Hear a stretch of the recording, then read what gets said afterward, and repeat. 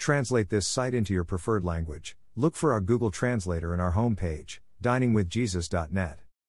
Traduce este sitio en tu idioma preferido. Busca nuestro traductor de Google en nuestra página de inicio va, diningwithjesus.net.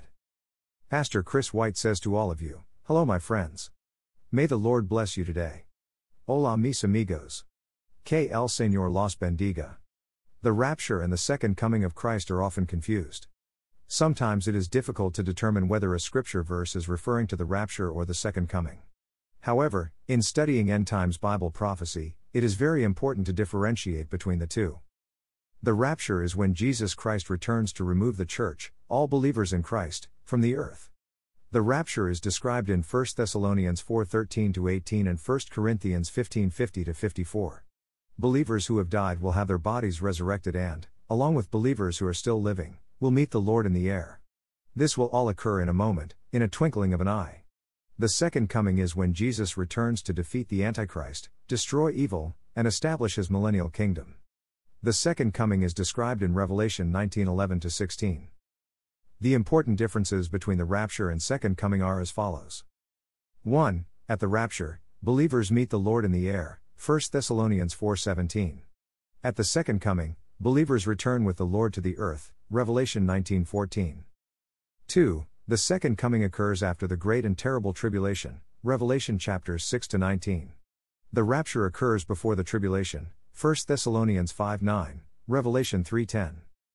3. The rapture is the removal of believers from the earth as an act of deliverance, 1 Thessalonians 4:13-17, 5-9. The second coming includes the removal of unbelievers as an act of judgment, Matthew 24:40-41. 4. The rapture will be secret and instant, 1 Corinthians 15:50-54. The second coming will be visible to all, Revelation 1:7, Matthew 24:29-30. 5. The second coming of Christ will not occur until after certain other end times events take place, 2 Thessalonians 2:4, Matthew 24:15-30, Revelation chapters 6-18. The rapture is imminent, it could take place at any moment, Titus 2:13, 1 Thessalonians 4:13-18, 1 Corinthians 15:50-54. Why is it important to keep the rapture and the second coming distinct? 1. If the rapture and the second coming are the same event, believers will have to go through the tribulation, 1 Thessalonians 5:9, Revelation 3:10. 2. If the rapture and the second coming are the same event, the return of Christ is not imminent, there are many things which must occur before he can return, Matthew 24:4-30. 3. In describing the tribulation period, Revelation chapters 6-19 nowhere mentions the church. During the tribulation, also called the time of trouble for Jacob, Jeremiah 37, God will again turn his primary attention to Israel, Romans 11:17-31. The rapture and second coming are similar but separate events. Both involve Jesus returning.